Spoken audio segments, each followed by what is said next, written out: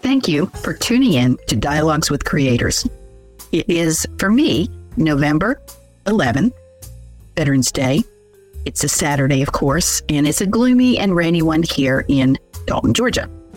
My dogs are quietly behaving themselves, I hope, for the next hour.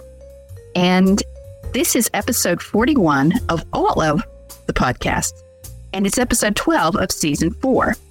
I actually started this podcast on April 28th, 2022. Our featured interviewee today is me. This is a solo podcast. Stay tuned for my thoughts on, we'll see where this goes. I promise I will say something controversial that might make someone mad. Where are we in this podcasting business? I labeled this episode Adventures in Podcasting number 2 or something like that. And I think the first thing I'm going to address, and I always have to address, is the whole reason why I'm doing this, and it's the guests. I go to the RSS website and I look back over the folks I have interviewed and I say, wow, I've had some amazing people. KB Valentine, the poet, and I have to say, she was the most popular. Her number of hits or listens, whatever you want to call it, far exceeds anybody else, because she put it on her website and she is a fabulous poet and people saw that. David Cady, author of Religion of Fear, The True Story of the Church of God of the Union Assembly, which blew me away as a book. I really recommend it. It taught me so much about this region as well as this religious group. I'll just put it that way. I also spoke recently with Ray Atkins. He's the author of Sorrowwood, Camp Redemption, and Front Porch Prophet. His books are amazing and funny and sometimes a little profane, but very, very well done and interesting. We spoke with Sarah Lejean Wood, a filmmaker. She did Amazing Gracie, which we screened at our college in September. Another filmmaker that I spoke with was Cleve Nettles, although his professional name is Noah Knox Marshall. He is a prolific filmmaker in California, and he's a leader in the Imagination Bay studio. And if you haven't listened to that one and you're interested in film, you got to listen to that one. He's an old friend, and it was amazing. I got the chance to go out and see him in California a few years back.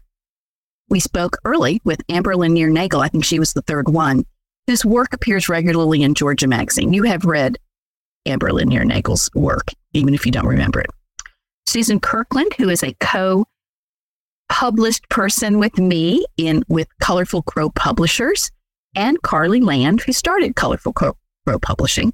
And I do want to give them a major shout out for what they're doing and how Carly is helping writers. And Susan's book, The Disposables, is a very heartfelt book. Another person early on was Ryan Reese. He's a filmmaker and educator in the area, and he and I are working on some projects for bringing awareness of film to this area. This year, I also spoke with Amanda Triplett, who is the founder of the National Podcast Project, an amazing organization, and she's also an educator in Whitfield County. Another Amanda was Amanda Hope Haley, whom I met at a Chattanooga Writers Guild selling thing in April and at the library in Chattanooga. And she is a biblical archaeologist with a master's degree from Harvard in that field. Don't meet very many Harvard folks around here. And she's writes about biblical archaeology, and she's also the author of Mary Magdalene Never Wore Blue Eyeshadow, which she and I talked about that on 2 instances. And it has to do with how people just think they know the Bible, and they're reading it so much through their own cultural lenses. And in this case, it had to do with her experience of saying in class, even though she was a church person, that Mary Magdalene was a prostitute, and there's no biblical record of that. It's just a tradition or just something we read and have some conclusion about. I also spoke this season with Dr. Sam Baltzer, who is a former conductor of the Rome, Georgia Symphony and a prolific composer and arranger. And he was the second person I got into with music. And that was a lot of fun. He was amazing. Early on, I spoke with Renee Winchester, author of Outbound Train and native North Carolinian. and Kate Rudder of Narrative 4, which was an amazing organization that uses storytelling to create community and deal with conflicts. I also was privileged to speak to Curtis Hill, the pastor of Brainerd Baptist Church, and my pastor. And we had a fascinating discussion about creativity in Bible study and in preaching. Another one that some of you may know or heard of from outside of this podcast is Ben Van Winkle. He's a lot of fun. He is a cellist and he does interesting things with music and looping music electronically. And we had a lot of fun. He has some fun things on YouTube. Some people that maybe you don't know quite as well, but also were great guests were Luke Van Jay, who was a professor at Dalton State. Now he's in North Carolina. And he wrote the book Ginseng Diggers, which if you want to know anything about Appalachia, you need to read that book. It's amazing, fabulous. I know I'm using these whole words, but I just love that book. I learned so much about Appalachian history and culture. Jerry Dry, of course, he was my first podcast guest, and he's a well-known educator and humorist. I hope to get him back on to discuss humor and health in the next season. We also spoke with Suzanne Mancy. He's very knowledgeable about children on the autism spectrum. To Kenyon Henry, who originated the Next Chapter Con, yearly conference for writers. Devereaux Shivington-Stebbins, a historical fiction author and a member of my writers group. She's a very gifted writer. Becky Woolley, who is also a writer friend, and she is a novelist of clerical crime, and she has a very, very interesting sense of humor, very funny. Then I wanted to mention the one family member that I interviewed, who's Aaron Mortera. He started a music school in Greensboro, North Carolina for children of immigrants. And he is my son's brother-in-law. And we are expecting a new family member soon. I'll talk about that. And recently I spoke with Barbara Masoner. I went to her home. She's a lovely lady who had a career in painting for many years. Getting to know her was a special treat. Finally, I can't forget my teaching colleagues at Dalton State College, Marina Smitherman, professor of biology and chair of the life sciences department, and also a well-respected leader in faculty development or instructional development, depends on who you talk to, what you call that. Kim Carell, who right now is in the midst of producing the Red Velvet Cake Wars at Dalton State. She's a theatrical lady. She also has a podcast. Chad Daniel, also in theater. Travis McKee-Vorst, who spoke with me with Alicia Brigante, one of his colleagues in the psychology department. And that was a fun talk about where does creativity come from in the brain. Mike Largent, who also teaches at Chattanooga State in graphic arts, and Brad Wilson, who teaches art appreciation in my department, but he also teaches painting at other places, including the John C. Campbell Folk School. So big super shout out to all these people, but there's one more, Clemencia, who makes this whole thing possible. So what topics did we talk about? Creativity, psychologically, spiritually, and personally. How do you live creatively? How do you use your creativity to address things that you didn't see coming in some cases? Dealing with life situations. We talk a lot in higher ed about creative thinking, and I mentioned this early on, there's two types of creativity and creative thinking, critical thinking. There's divergent, which means you're able to brainstorm and come up with a lot of ideas. And then there's convergent, which is more about how you can apply and use the ideas. And some people have both, and some people are more in one area or the other. My real goal in all of these podcasts is it's not to become the podcast guru of the world, because I definitely haven't achieved that, but it's to let you know about these people and give them a voice. For example, the Narrative 4 podcast with Kate Rudder. What an astounding organization and what they're doing. And you really need to look into that. The National Podcast Project that Amanda is doing, Amanda Triplett, and she's getting our campus involved in that as well. Kenyon Henry's Next Chapter Con, which he has worked on so hard to have for our area. And because it's a con, it is, very focused on, things like science fiction and fantasy, what people got dragons. And, me personally, I don't do dragons. Maybe one day I will do dragons. I need to learn the genre much better. But it's a huge field, and he's giving people an opportunity to have a platform.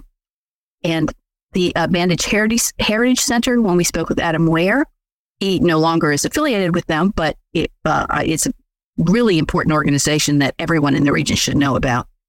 And of course, we wanted to hear about the art and work of these various folks. If you have noticed, we don't have sponsors or commercials.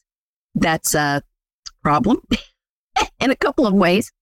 And so I will be talking about that a little bit more here, but I'm thinking about a GoFundMe, which I'm making a face when I even think about it. Although a GoFundMe page can be very helpful. If it's, we hear bad things about them where someone is scamming individuals with stories of sick children and that kind of thing. That would not be my purpose here. So what have I learned from podcasting, these adventures in podcasting? That I love doing this. One time when I was younger, I fancied myself as a TV host, but like they used to say, there was an old expression, he has a face for radio. I am more comfortable with podcasting, with just the oral. And that kind of fits because I've taught oral communication for longer than some of you have been alive. And I've had people ask me if I'm going to do this on YouTube. And you can hear these on YouTube. You just hear them. I would have to have a studio. I would have to get dressed up. My guests would have to be dressed up. They would have to be comfortable with being on YouTube and being in their environment because they would have to have a good background. And so that's not going to happen anytime soon. If I become the guru of podcasting, maybe, but I'm not ready to be Joe Rogan or Mary Beth Stuckey or Allie Beth Stuckey or Ben Shapiro, any of these people. The other thing I've learned, second thing, is that there's no end to fascinating creators in this region. And I've got many people lined up, some of them second time for when we reboot this in January, which I'll talk about in a little bit. And so here's the first ask. If you have the name of somebody who would be good for a podcast, they're creative, not as an artist necessarily, and I want that, but there are different ways that we're creative. Please let me know. You can email me at the college address, btucker, that's easy, just btucker@daltonstate.edu, or through my website, barbaragrahamtucker.com. My email address is a little too long or my Gmail, I should say, a little too long to get to just say here. But btucker@daltonstate.edu is easy. Just like with writing, marketing takes up a lot more time than I want to give it. As I often say, I'm lousy at marketing. I want to talk to my guests, not blather on about why you should listen to this podcast, which I've been doing, like I'm doing now. I've also learned that podcasting is a lot of work, and I only put one out once a week, and I take breaks in between seasons of 10 to 12. So and some weeks I might interview 4 or 5 people and then space them out when they're produced. And then other times it might be less frequent. If I interview a writer, I have to read at least one of their books, to be truthful. And this was the case with Luke Mangé, David Cady, Ray Atkins, Deborah Shivington-Stebbins, which I need to say she writes under the name C.S. Devereaux. And her book was Fall from Snowbird Mountain, which is an excellent, excellent historical drama about the Civil War and Cherokee and some real people. You don't want to miss this book. Becky Woolley's books I've read. One of hers is Murder Intelligently Designed. Susan Kirkland's The Disposables, Renee Winchester's Outbound Train, and Melissa Flake's book on characters in the Bible. After I book a guest, I write a script, then we talk, then it's produced. So it's about 3 to 4 hours per on average. And I have this other thing called a job and family. And so it does take up a lot of time, but it's worth it. It's my hobby, I guess. Some people sew, some people do arts, and I podcast.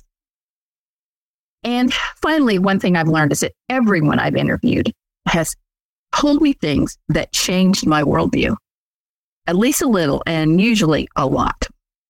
And to be honest, I come to the conclusion sometimes, I just can't do this anymore. There's too much going on. The expense, the time, And then I have an awesome interview like I did with Barbara Masoner recently. And I say, I got to keep doing this. This is so neat. And maybe in the future, it'll be a little less frequently, maybe every 2 weeks for a variety of reasons, but it will go on. So I just needed to share this information. And I want to move on now to the future. And that's going to be the theme moving on. As some of you know, my grandchild, my first grandchild, finally, which I'm not supposed to say because I only had one child myself. So that's kind of a tacky thing for me to say.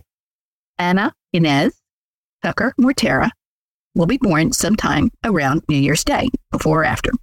I hope she comes before, but we'll see. That is the main thing going on for me right now. We had a shower for her and her mom last week at my house, and she will be a very well-supplied newborn. And she will be very blessed and loved by lots of people. She will be bilingual, bicultural. She will be beautiful and smart and capable and rotten and enjoyed. And she will be well-dressed and musical, considering her uncle's talent. That's Aaron Mortera, whom I interviewed. So I'm very excited about this.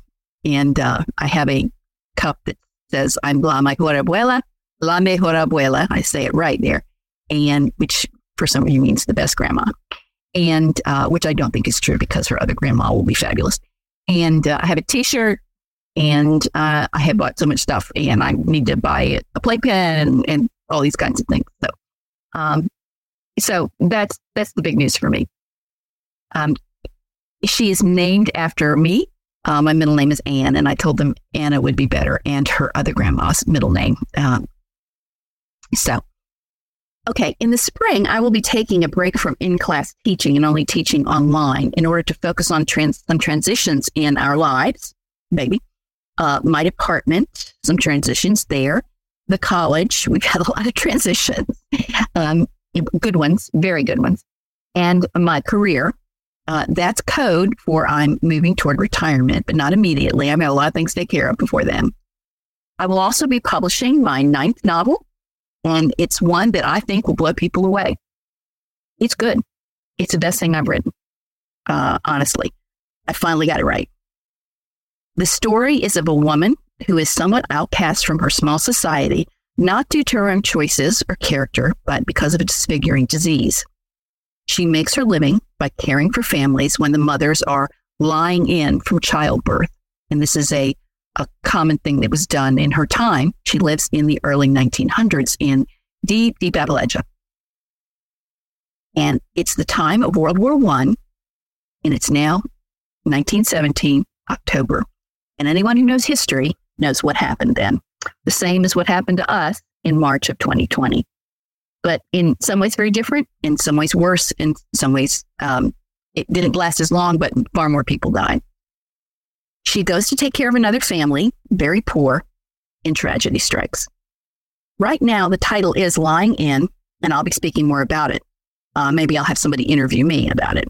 It's that old marketing thing, which I've got to get over and be a little more obnoxious about. On that point, I confess to being lousy. But I would really like you to purchase Sudden Future for Christmas gifts. It's appropriate for anybody, young adult, not obviously not for children, but it does have a little bit of language in it, but nothing beyond that. Nothing you wouldn't hear just at the Walmart. You can buy it from Colorful Crow Publishing, or you can get it off Amazon, or best, get it from me. It's cheaper for me. It always is, and you'll get a signed copy. I will sell it to you for $15. Yeah, I have a swiper and all that kind of thing. So please buy. That's my marketing. Please also visit my website for my blog, where I post various things, mostly about writing and the arts. And like I said, I am going to start a GoFundMe page for the podcast. I would also love to have advertisers that I can trust, somebody to underwrite this. I don't really have enough listeners to get paid advertisers from the big guys, and you sort of give up some rights for that. I don't want somebody advertising that I have no control over. I've heard that on some podcasts that might be of a certain persuasion, and like, I don't think they would want that person advertising. The GoFundMe page is for those of you who like what we're doing here and want to help. It is not a plea or an expectation, and that's enough. Now, this is my first GoFundMe project. I tried this to keep open the website for the open resource book that we wrote at the college for public speaking, which, by the way, is very good and used all over the world. But we had a website for it, and it came to me to pay for it. And I said, I don't think I want to keep paying for this because it's about $300 a year for a website. So I sent out emails to everybody who had used the book or asked me about the book, asked for the textbook materials like tests and things. Obviously, I don't make those available to students. And I've gotten enough to keep it going for, close to 6 years. So that's because I did it last year and this year, and I'll have enough for 4 more years. So the GoFundMe is just for costs of producing and hosting, and it's not for profit. And I would stop once we got to enough to cover the cost for the foreseeable future. I also want to have a shout out to 2 entities. The first one is my writers group that meets in Fort Oglethorpe. These people can write, I'm telling you, and they can give really good critiques. I respect them so much. I'm a huge fan of writers groups, although I realize they're not for everyone. And when I say that, it's not because I don't think people's writing should be critiqued. I think they're especially good for people who are getting started, but who are serious. If you're not serious, don't join a writers group because you'll just be a drag on it. I'm sorry, that's ugly, but it's the truth. Once someone becomes big time as a publisher, maybe they don't need a writers group, but I think they still need people to help them and mentor them. But the relationships that I have with these folks are more important. I would welcome new people into the group, but we've gotten to the point where we are just too big as it is. Every 2 weeks, we have to critique over 100 pages of each other's work. And that's a lot. So probably 5 or 6 people is a better size. And we're at like 10 to 12 right now. I recently wrote a very Twilight Zone 2-part short story that they gave me excellent input on. And my fiction can sometimes be a little weird and dark. So not profane, just weird and dark. This was about a woman who lived in a society like our own, where the government gives everyone a pill to commit suicide if they so choose, freely. So, no pressure, but if you just feel like it, it can easily be done. And so she takes one, and it's the aftermath of that. The second group I want to shout out to is Toastmasters International. I finally finished my first pathway in Toastmaster after 3 years, which is what they call their curriculum. But you can come to Toastmaster and not do curriculum. It's good for professional development. You can document that you did the professional work, and that's what the pathways are for. It's not really to like a degree or anything. You can come just for the skills and the friendship. Our group is in Dalton. It's called Lingo Masters. And we meet the second Monday at Dalton State College at 5:30. And the last Saturday of the month at First Baptist Dalton at 10:15. And for more info, you can email me again at the same place, or even better, talk to Jerry Dry. He's the president right now. So, transition time. Even as I talk about these things, I do so in a spirit of hope. The Apostle Paul wrote in 1 Corinthians 13, "So abide these 3, faith, hope, and love. But as you know, the greatest of these is love. Still, faith and hope abide, just like love does." The Song of Solomon says that love is stronger than death, but faith and hope abide as well. So hope is what I want to focus on here as I close. I'm going to get a little didactic here. I don't think in our theology or in our everyday lives we talk about the true meaning of hope enough. Hope for a Christian believer is not a maybe wishing stance, but a full-throated, strong, steadfast look at the future that will be good eternally despite the immediate reality. Hope is what keeps us going. Hope gets us out of bed in the morning. Hope is why we have children. Hope makes us human and humane to each other. Without hope, the future is irrelevant, and therefore so is the present, and therefore so is everyone else. Why be civil, kind, humane if there is no hope? I read and listen to a lot of programs and books on the current state of society in the U.S., sociological literature kinds of things. And it seems to me that lack of hope, the right kind of hope, is at the core of our problems.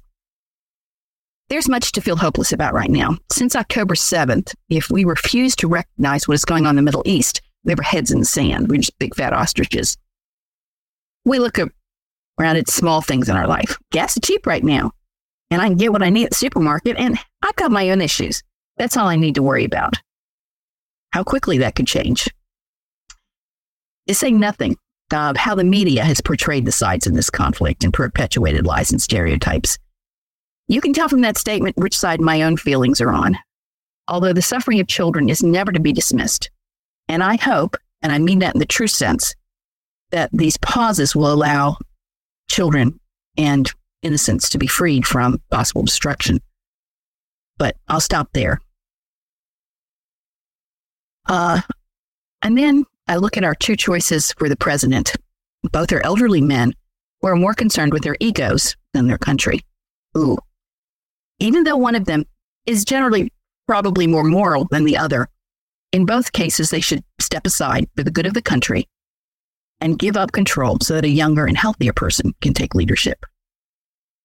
In a time without hope, we retreat to whatever we can get that gives us immediate comfort and soothes our anxiety, rather than resorting to real people, real situations. I teach in one of my upper division classes about intercultural communication and consequently the individualism versus collectivist dichotomy. United Statesians, that's not really an English word, but it's a Spanish word, estadounidenses, that I have borrowed, are the most individualistic country in the world. That's any chart, any research you look at is going to say that. We would say that it is what makes us who we are as a great country. I can't argue totally with that. But I believe we have fetishized individualism. I believe what built us will destroy us if we let it. If we don't return to the understanding our forefathers had, and I don't mean the people in 1700 with the quill pens, I mean the people 100 years ago. I mean our grandparents. That our forefathers had, that we are a nation, a society, a community, and not little worlds unto our little selves. Because it's gone too far and past the tipping point. I am faced, just like you, with narcissistic behavior every day. We have sort of symbolized that in the Karen character. I feel sorry for people named Karen. That seems to say, I don't need you. Or you. Or you. I just need my streaming service and my phone and my social media, TikTok, and my enough money to meet my needs, and to don't expect commitment from me. Don't expect me to follow my commitment. I could go on. The sociological and psychological data on loneliness, atomization, and despair is staring us in the face. Suicide, anxiety rates, etc. This is what makes my hope lapse. The only thing that returns it is the promise. Romans 15:4. For whatever things were written before were written for our learning, that we through patience and comfort of the scriptures might have hope. And Paul follows that in Romans 15:13. May the God of hope fill you with all joy and peace in believing, that you may abound in hope by the power of the Holy Spirit. I said I was going to say some controversial things, so don't know how you responded to that, but we are facing the holidays. This will be the last podcast for probably 6 or more weeks. You and I both have fun things to do. And I appreciate everyone who listens and who has told me that they enjoy this podcast. I enjoy it immensely. I appreciate everybody who listens, because you don't have to. There are bazillions of podcasts out there that you could listen to. So have a wonderful holiday season. Live in hope, because that is what Christmas is about. And speak with you again through this podcast sometime in January. Thank you. Bye-bye.